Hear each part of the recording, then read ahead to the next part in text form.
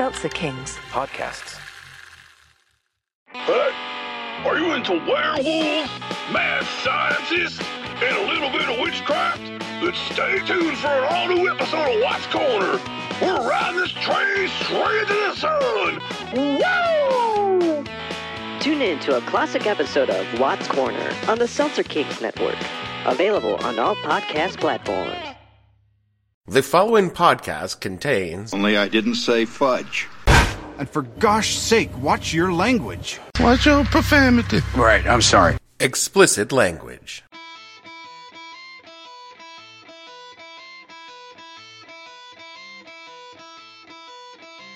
Hello and welcome to the podcast that asks a simple question.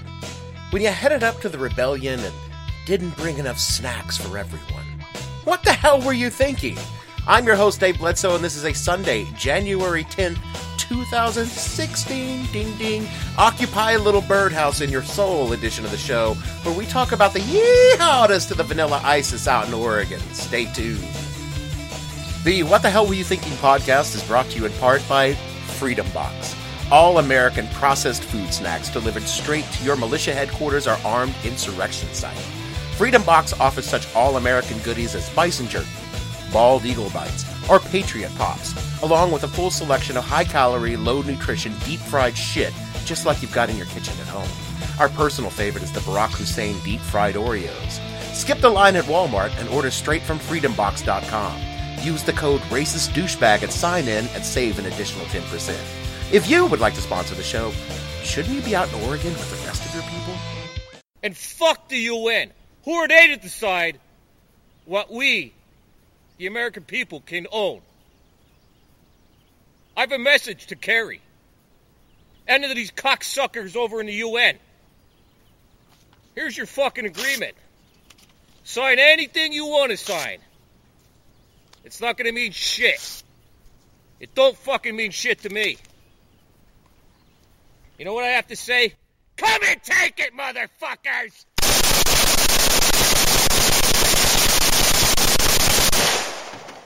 Come and get it! Here we are. Just a week or so into 2016, and America's most entertaining citizens have kicked off their new season in Oregon, where the Citizens for Constitutional Freedom started an open-ended run at a remote bird sanctuary in the southeastern corner of the state, or in your playbills it could just as easily be labeled as Idaho. The troup's new show is heavy on improv pieces, along with a few traditional setups and skits. And then the drones. Literally, there are armed drones buzzing the refugee center, and they're gonna drone the domestic terrorists. There are no drones. There's no refugee center. It's a gift shop at a bird sanctuary, and they're not going to drone the domestic terrorist. Just so we're clear. The critics' response so far has been mixed. A lot of people are pointing out this is not much different than the improv group's 2014 show in Nevada, where they invited players from other troupes around the country to gather at the Bundy Ranch and workshop some one-act plays where cowboys are still culturally relevant. Sadly, that show ended after one horrible night when Cliven's improv scene collapsed in a Michael Richards-style racist rant on the stage. But for pure humor value, staging a show at the bird sanctuary miles from civilization sets the tone for the entire audience, letting them know that comedy is straight ahead. What? What do you mean the copy's wrong? It's not a comedy show out in Oregon? Are you sure? It's real. Are you sure? Ladies and gentlemen, I've been informed I have the wrong copy, and the events in Oregon are not an improv show, but are the occupation of federal lands by a right-wing militia group. Some have even gone so far as to call these guys terrorists. Really? These assholes? I'm not that terrorized. For those of you fortunate enough to live in the world that you're ignorant of this, quote, standoff, unquote, in Oregon, it's the latest in the endless series of far-right conservative bed-shittings over the role of the federal government. Now, this is just the latest in the longest-running range war in the West because, well, I guess I gotta go back into the history of this for you folks. See, down round Nevada territory, old Cliven Bundy was tending his cattle just the way his daddy and his daddy before him had done, all the way back to the 1880s. Now, there weren't no darn way he was going to pay the government to let his cows graze on the land his kin had moved out and killed all the redskins for in the first place. So Cliven went and followed what he knew best. The law of the West. Turned his herds out to graze in freedom, just like in the 1880s. Except, with somewhat fewer murdered native indigenous people. Now, when the government came around to bring old Cliven in for the millions of dollars in unpaid fees that his family up until 1993 had paid, he rounded up the posse and stood up to the man. Cowpokes from all over the country came out to the Bundy Ranch and, from what I could tell, basically sat around the fire and recreated the fart scene for Blazing Saddles. And after the government surrendered and turned old Clive's cattle loose, he was quite the hero. And he did what conservative heroes so often do, say such outlandishly racist things that even the most hardcore Republican has to distance themselves from him. So now what do? They abort their young children. They put their young men in jail because they never learned how to pick cotton. And I've often wondered, are they better off as slaves picking cotton, having family life and doing things, or are they better off under government subsidy? I should note that was pre-Trump statements. These days, that isn't even that offensive. God, I mean, I hear worse things at a rally for Trump and 5 times a week. Anyway, up in Oregon, Cliven's boy Ammon, God, Ammon, really? Is leading the occupation of a federal bird sanctuary gift shop near Burns, Oregon. Population 2,086, or roughly one New York City elevator car between 5:30 and 5:45 p.m. Old Bud Bundy's Citizens for Constitutional Freedom are protesting, and they say they won't leave, they won't be moved, and they will fight until federal lands in the West are returned to state and local control. Now, all right, we got to talk about... Obviously, these guys are fucking whack jobs, but what is it they want? Well, you see, come to find out, the federal government owns 28% of all the land in the United States, and it's almost entirely located west of the Rockies, well, between the Rockies and the West Coast. Now, what does the government do with all this land? From what I can tell, dead alien storage. You're mocking me, aren't you? Oh, no. Buzz-looking alien! Now, a lot of this land, and folks, I've seen it. Have you seen America between the Western Rockies and the Sierra Nevada? I'm sorry, it's, God. It's, how can I put this? If it's shit, it's shit, and that's it. Exactly. It's shit. Hundreds, thousands of miles of flat, empty, featureless terrain. It's too hot in the summer and way too cold in winter. There are exactly 2 reasons why one would live there. The first one is that your people were placed there involuntarily by the U.S. government after they almost committed an act of genocide on you, or your military profession is involved in some way with storing nuclear weapons or dead aliens. If there were anything there worth having, the government would have sold this land off to the highest bidder a long time ago. So unless there's some sort of untapped market for sagebrush and rattlesnake shit, this land is basically worthless, or anything other than grazing sheep or testing a crashed spaceship. And I'm not sure which one the Bundys want this land for. I've seen these goobers. It could go either way. Now, a lot of people got angry, and they took to the internet to do what angry people do on the internet, mainly look for other people angry about the same thing so they can all be angry together. It's what we do in the middle of the second decade of the 21st century in lieu of actual action. And the angry people denounced the entire Bundy clan, Al, Peg, Kelly, and Bud as terrorists. Probably Marcy and Steve, too. They're probably in the middle of this.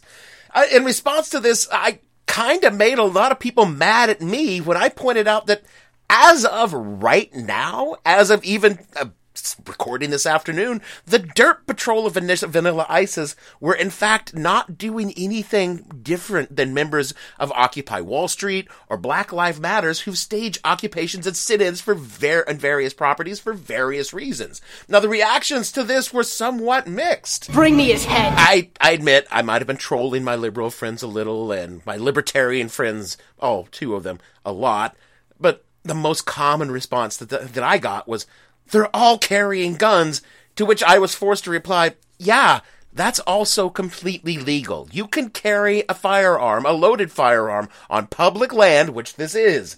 As long as you don't use it to hunt or do anything else, you're just standing there with a gun. You haven't broken any law. Now, again, this frustrated some liberals, and look, I gotta tell you, I don't make the laws in this fucked up country, but if we're gonna pretend for one group, we gotta pretend for them all. So it didn't really take that long till we all went from calling them terrorists to something completely different, as the boys at the Bird Sanctuary demonstrated the sort of strategic thinking that has propelled the lunatic fringe of the Republican Party to success after success on the national stage. They went from basically being these scary-ass stormtroopers to being Spaceballs in the space of just a few hours. I knew it. I'm surrounded by assholes. And I know I've said a lot of bad things about Twitter. That's because there are so many bad things about Twitter, but in a series of particularly vicious hashtaggings, the once ominous group of yahoos on the range were culled down to what they truly are, a passel of redneck nimrods who planned so poorly they forgot to bring enough jukeboxes for everyone at their coup d'etat. There's only one reason. It's great, tasty fun when you punch open one. Seriously, as the week has gone on, we've learned so much about Ammon Bundy, this vehement anti-government rabble-rouser who took out federal loans for a small business. Look, the man just wanted a small business providing Gadsden flags and tiny copies of the Constitution to freedom-loving patriots around the country, and he just needed a little help from his bootstraps. There's absolutely no reason to call him a hypocrite. And by the end of the week, the rest of the boys were starting to have some trouble keeping interest focused on the uprising, because apparently one of them had slipped off and took his love to town, checked into a hotel, and drank up all of his donation money. God, that is such a fucking country song if ever there was one. Because you know this old boy left his wife and kids in some shitty trailer in Wyoming to come down and fight the government. Now he's cast out from his friends, drunk in a hotel room. Could someone get me a 6-string and a cowboy hat? We're going to Nashville. Yeah! I mean, if you really want to know just how fucking stupid these guys are, I offer you this from the Oregon Live, the paper that's been primarily covering this. Jason Patrick, hailing from Georgia, said he lost his roofing job with an $80,000 a year annual salary, benefits, and a company truck when he abruptly set out for the standoff. He'd already exhausted most of his vacation days for the year attending other so-called patriot events. Now, I don't know if this guy is married. I suspect he is. He's white and middle class. But can you imagine explaining to your wife that you just quit your job, lost your truck, and now you're leaving for Burns, Oregon because you've got a patriot event? She must be so fucking proud of him right now. I mean, with the stories of brawling and fighting over each other's wives, the drinking, the squabbles, there's a guy who claimed to be a Marine, but only we found out he was never even in the military? If I find out you're wearing a bronzy without having served, I'm going to make things uncomfortable for you. This whole occupation has essentially devolved into a bad reality show of what it might be like to be a white-wing patriot. Bravo should just send a camera crew in and go the distance. No, as I was writing, I found this, and actually, this is exactly the same thing, except it's far, far colder. Being the cowboy Casanova I am, talking to them women. And I'm pretty excited about that. Finding my Mr. Right, that would be even amazing. My perfect date would be, if she wants to surprise me with a date, she'd be hooked up to my boat and come and pick me up at work with a case of beer and take me to the river. Yep. Bunch of half-drunk rednecks sitting around, squabbling with each other, trying to get in bed with each other's wives. That's Redneck Island on CMT, and probably what's going on at the Bird Sanctuary starting about now. Look, there probably is something to the idea that the federal government has too much control over a lot of lands in the West, and they could probably be managed in some methods by the states. And the instigating factor of all this were terrorism charged for a couple of Nimrods who started a range fire that injured no one and destroyed nothing but some bushes. That's just ludicrous. But that's not what the uprising is about. These jagoffs aren't fighting for freedom, they're fighting for attention. The Hammonds, whose ranchers, whose conviction for arson sparked this whole thing, want nothing to do with the protesters, with these occupiers, with these revolutionaries. And the people in the neighborhood that this is going on consider these brilliant, brilliant souls, basically assholes. They want nothing to do with them, and would very much like them to go home now. And the locals want them gone more than the federal government does. The federal government, who's treated this whole thing like that episode of Roseanne where DJ locks himself in his bedroom and no one even notices because Dan and Roseanne are in a big fight and Becky's knocked up and Darlene is doing meth in the back of the diner. Wait, is that Roseanne or was that something I read about the Palin family? I'm never able to keep those two people clear. God, Roseanne was a dark show.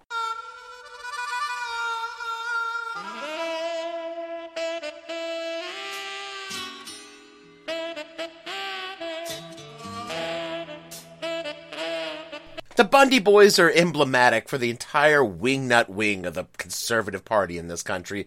They're not sure exactly what it is they want, but they sure as hell know that they don't, and that's anything that comes out of Washington, except the occasional small business loan, federal disaster relief, range fees, when fires wipe out their homes, so they want the insurance for that. Jobs at dead alien storage facilities because they got great union benefits. You know, real salt of the earth cowboy jobs like, guards at federal prisons. Those are really good too. And a lot of them want one thing more than anything else. That's to keep minorities as far away from this as possible, especially immigrants. As though people were going to fight their way through war, death, famine, and torture to finally make it to America and then move to land so desolate, so remote, and so filled with ideological zealots, it makes Raqqa look like the Castro district in San Francisco. So in a way, this little uprising of theirs is the most patriotic thing these scrotal sacks can do. Keep themselves as far the fuck away from the rest of us in America as possible where they can do no harm. So until the birders come back in the spring. And that's when this situation is just going to solve itself. Because you do not want to come between a birder and whatever warbler they're trying to get a look at. They will cut you down and walk over your still bleeding corpse. They're stone cold like that. That is it for our show this week, the first show of 2016, though I have probably said 2015 at least one time during this recording. We want to thank the band Hypnostate. As always, you can find their work on Jamendo.com. We want to thank you, the listeners, who come out to listen to the frankly grating and somewhat off-putting song of the ginger-tufted blowhard, his song who so resembles random stretches of profanity interspersed with 80s TV show clips. If you care about preserving the habitats of rare birds like this, please go to iTunes or any other podcatcher where you can subscribe, rate, and review. That's how they afford the liquor seeds that keeps the fictional flock of fledglings chirping. You can follow the show on Twitter at @thehell_podcast, then show name on Facebook, and of course, all the shows are at www.whatthehellpodcast.com. For me, Dave Bledsoe, and the entire fake flock of seagulls, sorry, that's really the wrong band for the closing, although I should have used them. Even though we are not your only friend, we're not even your friend, but we are laughing friends, but not really actually your friend. What we laugh, we are the liberals at the light who watch over you. Occupy that little birdhouse in your soul. See you all next week.